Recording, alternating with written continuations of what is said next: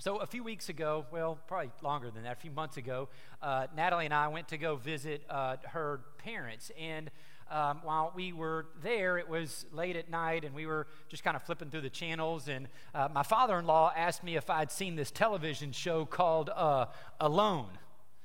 Any of you ever seen the reality television show called Alone? 3-4 of you.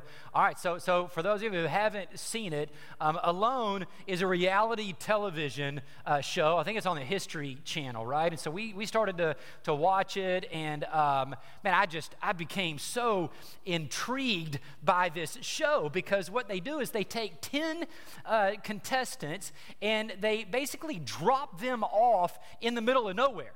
I mean, like complete rugged wilderness alone. No TV crew, just their own cameras to film their footage, just a backpack and like 10 items, like 10 basic items that they can fit in the backpack. And the whole TV show is a contest to see who can stay out there and survive the longest. Right? Like, who can hunt down enough food to continue to survive? Who can build a strong enough shelter to survive like sub-zero temperatures in some cases?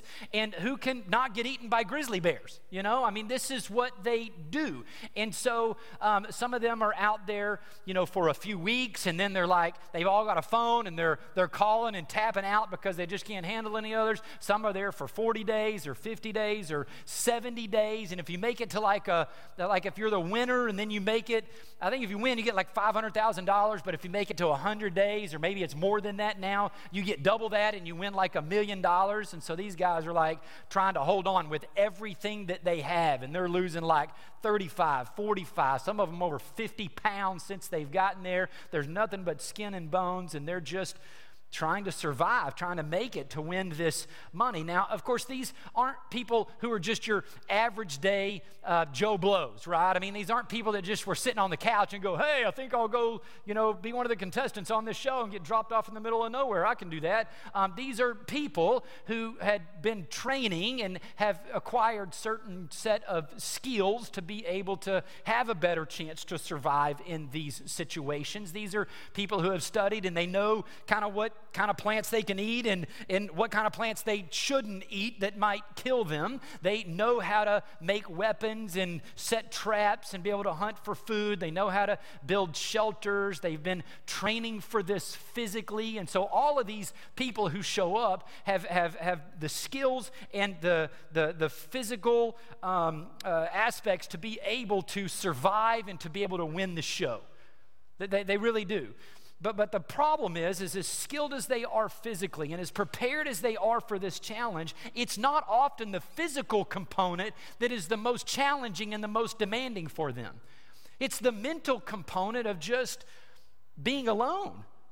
It's the mental component of living in isolation with no community. I mean, like not having anyone to talk to at all. Not having anyone to encourage you or support you. No one to give you a high five every now and then. No one to say you can do it, and no one to give you a hug. There's just no community. They're living in total isolation, and it just drives many of them crazy. I mean, by like the second week, they've only been there 7, 8, 9, 10 days, and many of them are already talking about how lonely they feel, how unprepared they really were for the mental toll that it would take on them to be living in total isolation. Some of them are taking like the cameras that they have, and they're like giving them names, and other, like Tom Hanks did in Castaway, right? And he's got the volleyball, and he's got Wilson. Like, you got to have somebody to talk to. You can't live in total isolation, right? And so this becomes the challenge, because, I mean, really living in isolation is hard. It's really tough to do. Being alone and not having anyone to talk to and anyone around is way more difficult than many of them think that it will be. As a matter of fact, in the opening season of season 8, the latest season, as they're kind of introducing the show, I mean, before they ever really get into the characters and what it is that they're doing, it's just like a screen with the wilderness area on it, and there's a quote that comes up, kind of setting the tone for the whole season, and the quote is this: "The worst cruelty that can be inflicted on a human being is isolation. The worst cruelty that can be inflicted on a human being is isolation. And it's true. And you see it playing out in many of their situations in this television show called Alone. And if the worst cruelty that can be inflicted on a human being is isolation, why in the world do many of us try to live the Christian life in isolation? Because many of us do. Let's be honest. We really are trying to live the Christian life a lot of times in isolation from other people. We think I've got my own individual walk with Jesus, and that's all I really need. I don't really need to go to church. I don't need other people. I've got my own individual walk with Jesus. And let's face it, in a day like today that we live in today's culture, and with the internet and access to content, we've got access to plenty of content, right? We can listen to sermons. We can find blog posts. We can access a lot of different content to help us grow in our walks with Jesus and learn more. And I can pray on my own, and I can fast on my own, and I can do all the spiritual disciplines on my own. And for many of us, we really do try to live the Christian life in isolation. Now, some of you are like, well, that's not me. I'm here this morning, and I recognize that. Every now and then, we will show up to a worship service like this, or you'll join us online to kind of listen to a sermon or something every now and then. But, let's face it. Let's be real this morning. Many of you walked in, and you sat down in your spot, and you tried to avoid as many people as you probably could, right? Don't talk to me. Don't talk to me. You're giving off the vibes, like looking down. I don't want people to talk to me. I don't want to be really seen. I don't want to talk to people. I just want to come in and I want to listen to the sermon, and then you're going to be the first ones whenever the song starts playing at the end. You're not going to wait around. You're going to jet out before we leave, or even if you stick around for that, a lot of times you're still looking for the easiest and fastest exit to be able to avoid a lot of people. We didn't really participate much in the hour before this. We just came to the service, or again, if we did, we just kind of showed up for the content. And what I'm saying is in reality, we can be in a setting where there's still other people. But if we're really being honest and looking at our lives overall, we're living the Christian life in isolation. There's no real community aspect to our lives in the way that we live the Christian life for the most part. We've been talking this summer about identity and who we are in Christ, and I'll be honest, we've been talking mainly about personal identity. We've been mainly talking about you and the relationship that you have with Jesus, the new you that you've become in a union between just you and Jesus. And it's all true. All of this, it really is true. It happens. When you say yes to Jesus and you put your faith and trust in him for salvation, he forgives you and he comes to dwell in you, and your body becomes a temple of the Holy Spirit, and you are in union with the Lord of Lords and the King of Kings and all of those kinds of things, and you can walk with him and talk with him and pray with him and learn, and you can study on your own. But the thing is, we were not meant to live the Christian life in isolation.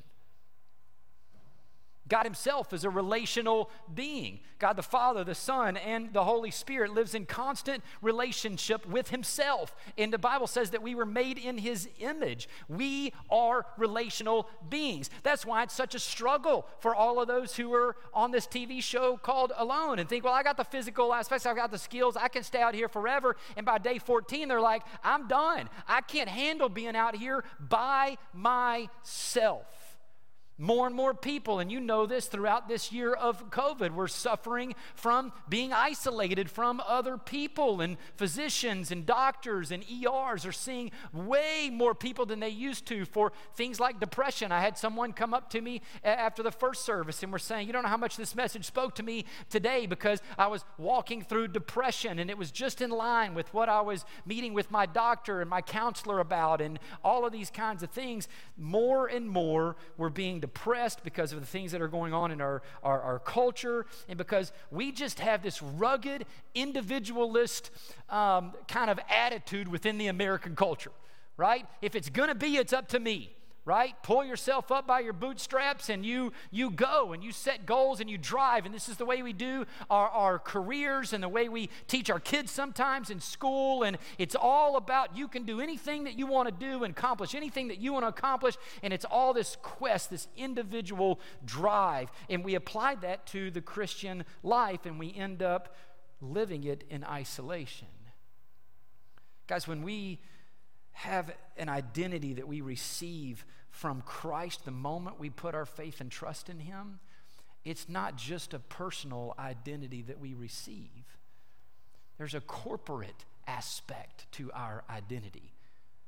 There's a way that we share our identity together in Christ. We're not just joined in union with Him, we're joined in union with each other. And the writers of the New Testament scriptures go to honestly great lengths to make sure we don't miss that, to make sure that we don't miss the fact that we're not Lone Ranger Christians, but that there's a part of us in our identity that has a corporate aspect and we're meant to live in relationship with others. The writers of some of the New Testament give us these pictures to make sure that we don't miss it along the way. And I want to just go dive into Scripture for the next few minutes and talk about some of these things that the New Testament writers say about our corporate identity. The first one is this: in Christ, we are a family.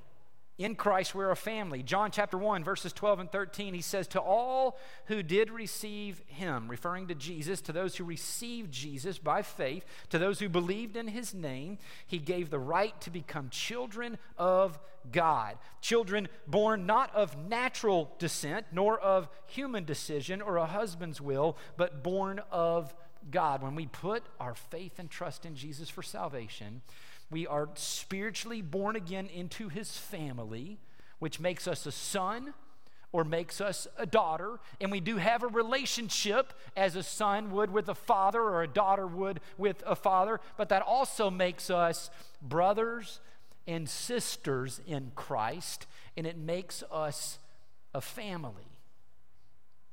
The Apostle Paul would go on and even say this in Ephesians chapter 2, beginning of verse 19. He says, "You're no longer foreigners and strangers, but fellow citizens with God's people and are also members of His household." You and I are members of God's household together.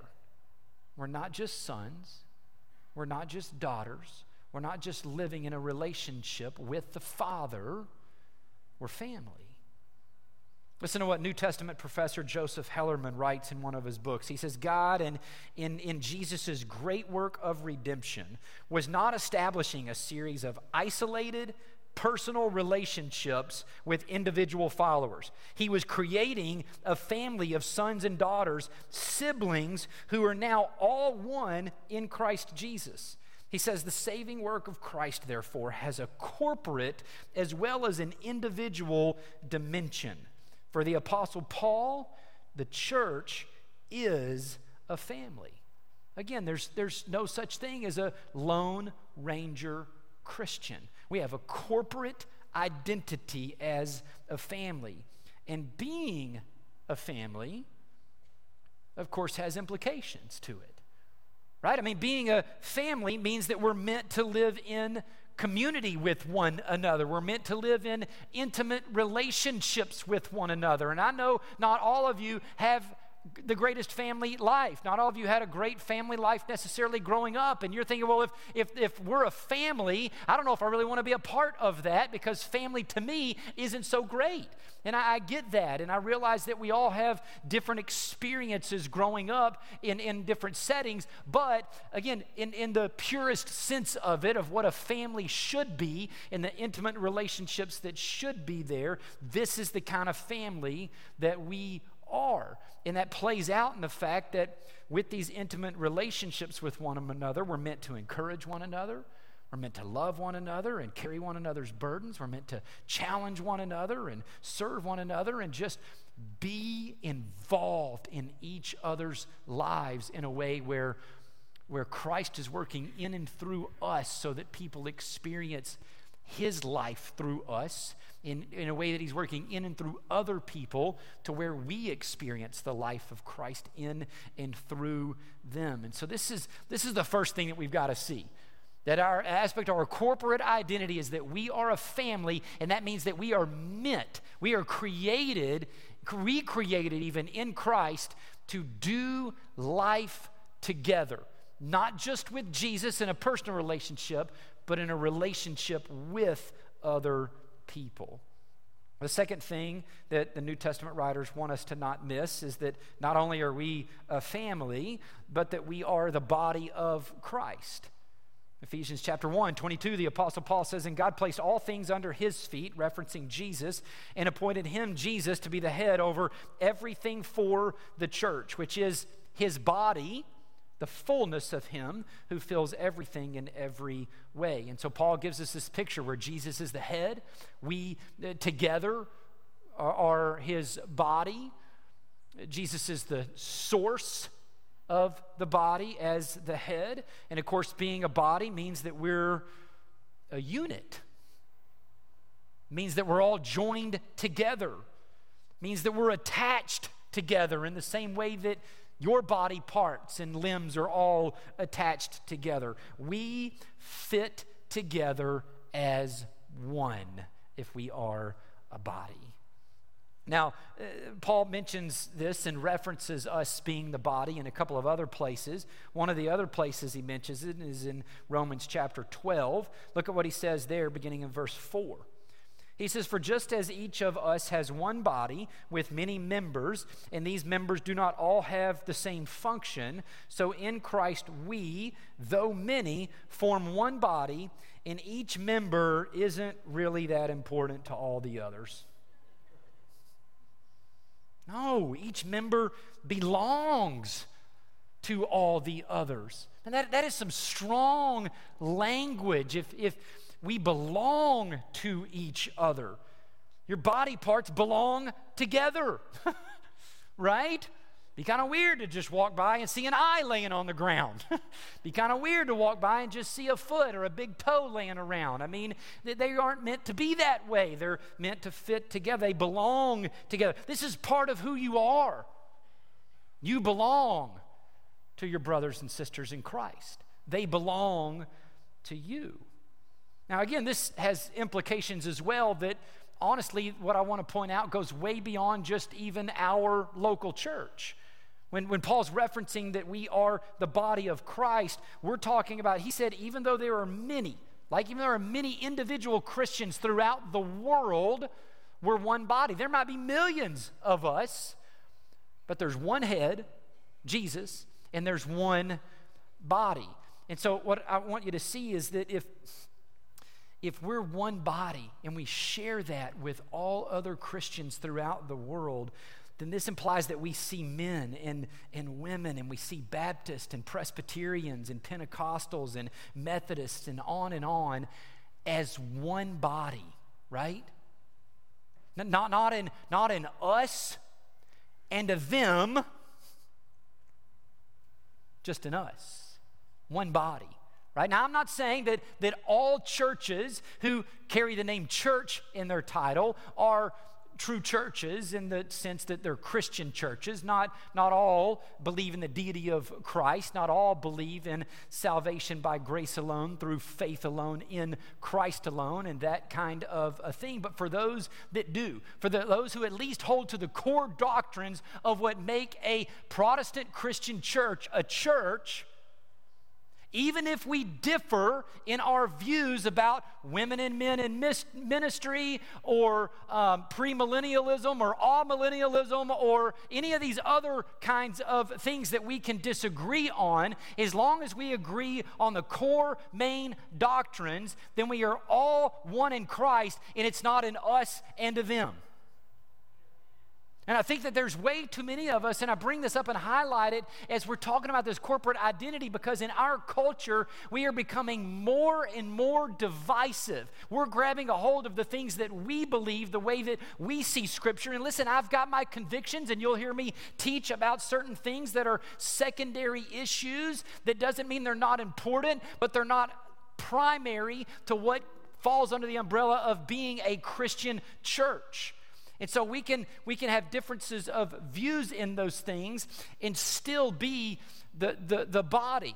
We are becoming so divisive about the things that we believe, and then we're calling out the people who don't believe it exactly like we do, and we spend the majority of our time trying to prove that we're right and they're wrong, and we're fighting and arguing as brothers and sisters in Christ who are one body and belong to each other. And the rest of a lost and a dying world are watching us just fight and fight and fight. And I'm not saying that doctrine isn't important and that we shouldn't talk about it and have real discussions, but I'm just saying that in our society today, we have elevated things that are secondary issues and started throwing out the word heresy way too often. We have made ourselves the gatekeepers of who's getting into heaven and who's not, and taken it away from Jesus. This is what we do. But we're one body. And so the implications of being one body means that we can have discussions about differences in the way that we view different things in Scripture, but there's got to be a recognition that we're still all in this together in some way, shape, or form, and unite with the rest of the body to reach a lost and a dying world around us, instead of them just looking at us and seeing us fighting with each other all the time, which is becoming way more and more prevalent. Paul goes on and he talks about the body in 1 Corinthians chapter 12. For time's sake, I'm not going to read all that this morning, but there he goes into talking about how, specific body parts, the eye and the hand, and the eye can't say to the hand, I don't need you, and the hand can't say to the eye, I don't need you. Again, we may all be individuals with different gifts and abilities, but they're all valued, they're all a part of it. We all belong together as one. The last image that I want to just highlight that the New Testament writers give us is that in Christ, we're not just a family, we're not just the body of Christ, but Paul talks about how we're a building. He wants us to picture that we're a building, individual stones and bricks that make up a building put together, though. Ephesians chapter 2, I read to you verse 19, where Paul gives us the picture of being in God's household, a family. He switches the metaphor in the very next verse. After saying you're no longer foreigners and strangers, but fellow citizens with God's people, and also members of his household, built upon the foundation of the apostles and prophets, with Christ Jesus himself as the cornerstone. Listen, in him, the whole building is joined together and rises to become a holy temple in the Lord. And in him, you too are being built together to become a dwelling in which God lives by his Spirit. And so Peter would even go on in 1 Peter chapter 2 to talk about how we're living stones, right? We may be an individual stone, but we're put together in a way that we make up an overall building. We're not just a stone, one stone laying on the ground. You can picture a bricklayer, and he may grab one individual brick, but he's going to lay mortar down, and he's going to stack that brick on top of other bricks and piece it together. And so your attention may go to the one brick that he's working with in that moment, but when it's placed down there and the mortar seals it around the other one, and then it comes here and it all gets put together, when you look at it, you're not going to go, wow, look at that magnificent brick right there, that one brick. You're not even going to notice it as much. You're going to go, look at that magnificent building. Right? It's all put together in a way where attention is drawn towards the building as a whole. And so again, I think this just helps us picture the corporate aspect of our identity. Not just this individual walk that we have with Jesus. It's a walk that we have with each other. Of course, in this building, Jesus is the cornerstone. He's the architect. He's the master builder of it all. And honestly, this building is still being built. It's not finished. There are new stones that are being added to it daily. Every day, there's more people who are coming to know Jesus and putting their faith and trust in him, becoming part of this beautiful building. They're becoming part of Christ's body. They're becoming part of his family. They're becoming part of our family. And so one of the other implications that this has is if it's not a finished building, then that means that this isn't a closed family group, right? And it's still open to those who haven't yet received him, no matter who they are, no matter where they've been, no matter what it is that they've done. There's room for them in our family. There's room for them in the body of Christ. There's room for them in the building that the Lord is creating as the master architect. And that should be good news to those of you who may have never taken that step of faith to trust him, that there's still time for you to be able to receive him into your life and become part of the family and the body and this building that he's constructing. But it also is a great reminder to us that he works in and through us as one body to reach more people, to bring into his family, and we become more open and aware of what he's doing in our lives and what he's doing in us as a group to reach those people. So these are some of the implications of our corporate identity that we have, but there's others, and it's really this. I mean, we've been saying all throughout this series that what we believe about ourselves and our identity, who we are, is oftentimes the main influencer of our behavior and actions. And for many of you, that's been true. You've taken ownership of some of these identity statements that we've been talking about. You're no longer a sinner, but you're a saint. And that's changed your behavior in a lot of ways to recognize that the power of sin has lost its grip on you. And so you've been experiencing some of that as the summer's gone on. But the same is true that when we come to believe and see that we have a corporate identity, that will also influence our actions. It will influence our behavior and the things that we participate in. When we start to take ownership that we are a building that Jesus is constructing, when we take ownership that we are his body and that we are a family, we are, number one, going to begin to value unity over our personal preferences. We recognize that he's the head. We're just the body. The source gets to dictate where the body's going, what activities the body is getting involved in, and who's he's going to use, which part he's going to use for this, and which part he's going to use for that. And we don't just look to our own part and value it. We look over and we value what he's doing in and through the rest of the body, because it's all part of his great work. When we take ownership of our corporate identity, we will also, as we talked about earlier, begin to value the universal church and what it is that we have in common over our differences and fighting about those particular things. And then finally, when we see and take ownership that we are a family, it will begin to show that we have a value in living in community with others. When we believe that we're a family, he's going to influence and work in and through our lives to really do life together as a family, to value this time where we're singing together as a family, we're worshiping together as a family, we're learning together as a family. This is the one time that we're all learning the same thing.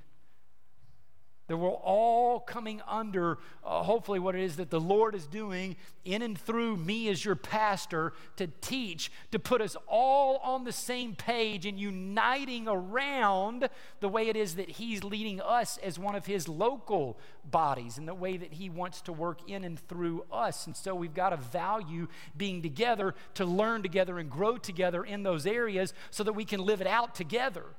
Because if we don't value that and we're not here to listen and be a part of those things, how can we live that out truly together?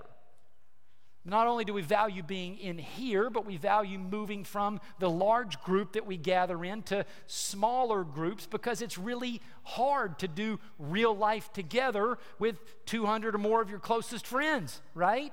Like, you can't really dive in and do that there. And so that means that we take value, and we value a smaller group and the things that the Lord does in us and through us and the relationships that we build in Sunday school and other Bible study groups. And so when you really begin to value your corporate identity, you'll quit just coming to the worship service. And you'll start to get involved in real biblical community with other brothers and sisters in Christ, with other parts of your body, with other pieces of the building. This is what will happen as we begin to take ownership of our corporate identity. We've been having each one of the Sunday school groups over to our house, still being relatively new here for only 6 or 7 months, and it's been so good for us to get to know each one of the groups. But what I've loved more than anything is just watching the interaction that takes place between people who are in the groups. I mean, some of them are coming in and immediately they're just like ripping on each other, and they're poking fun at each other, and they're laughing together because they know each other so well, and they're just like talking about little personal experiences that were inside jokes that made them laugh, that they can make fun of them about something. And you don't find that kind of thing unless you've been doing life together. And not only are they having fun, but I'm sitting down and listening to them share their story. And, you know, some of them are going, you see this person right here sitting next to me, and this person and that person right there. Those 3 people called me every single day when my husband left me. They came by every single day to check on me when my spouse passed away. I wouldn't have made it through these experiences. You see that person over there? They were there when we got married. That person over there was in the hospital room whenever we gave birth to our children, or whenever they were there when our grandkids were born, and they were able to talk about all these life experiences and what the Lord was doing in and through them to encourage one another and love one another and carry each other's burdens, and all of the one another's of scriptures that only play out in real life with other brothers and sisters in Christ. You cannot have that experience trying to live as an eyeball on the floor. You can't do it. You're always going to be missing. And again, I'll say it, you may still be connected to the head, because truly there is never a time when you're alone if you're in Christ. He's always with you, right? But there is an element of the life in Christ that you are always going to miss, because you were created to be in relationships with other people and living that outside of the church walls and being involved in each other's lives together. And so if you're in a group, stay in the group and get plugged into it even more and go deeper with it and find out what's going on outside of the group, and have people in your home and be in their homes and go to their stuff and let them come to your stuff. And if you're not in a group, get in a group. You were created to be in relationship with others. Living in isolation is dangerous. It's dangerous. It's not how you were created to live. You are a part of a family. It is who you are. It is your identity. So go live who you are in being relationally connected with other brothers and sisters in Christ, and allow Him to use them to carry out all the one another's in Scripture, and allow Him to use you to be those and carry out those one another's with others.